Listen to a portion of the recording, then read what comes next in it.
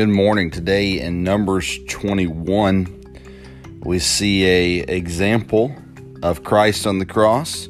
Actually, in John, this story is brought up as an example of the gospel.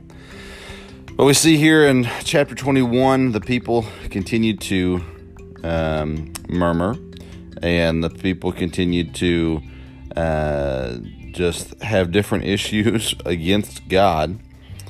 In verse number 4, they journeyed from Mount Hor by the way of the Red Sea to compass the land of Edom, and the soul of the people was much discouraged because of the way. The journey was hard. It was not as convenient as they'd like it to be. Verse 5, they spake against God and against Moses. Wherefore have you brought us up out of Egypt to die in the wilderness? For there is no bread, neither is there any water, and our soul loatheth this light bread. These people. Verse 6, the Lord sent fiery serpents among the people, and they bit the people, and much people of Israel died.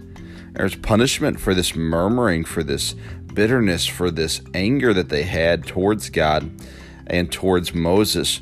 And as the serpents came and they were biting people were dying. In verse 7, therefore the people came to Moses. Isn't that funny how they complained to Moses first?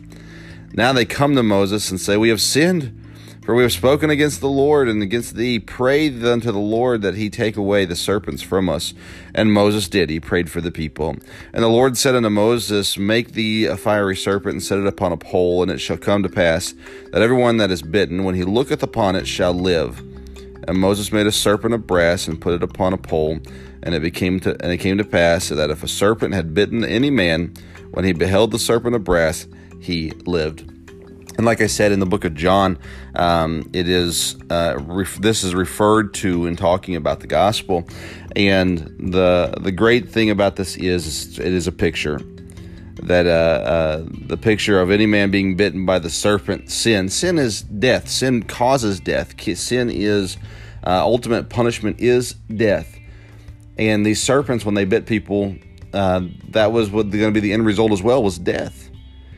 And so they lifted up a serpent into the sky, a brass serpent into the sky, and anyone that looked at it, looked up to it, they would be healed if they were bit. And the picture is that we, being bitten by sin, if we will just look to the cross, Christ hanging on the cross, understanding that he's there for me. The Bible says that we're sinners, and that's the punishment for sin is death. But because Christ was risen up, because he died on the cross, and because he rose again from the dead, if we'll look to him, if we'll believe in him, if we'll call on him, we'll be saved. Today, be thankful that there was something that was risen up, that Christ was risen up, that Christ died on the cross and was risen from the grave, so that we who are bitten by sin could be saved. It's a humbling thought, and it is a wonderful thought that Christ was killed for us so that we could be saved. Be thankful for that today and live in light of that salvation. Have a good day.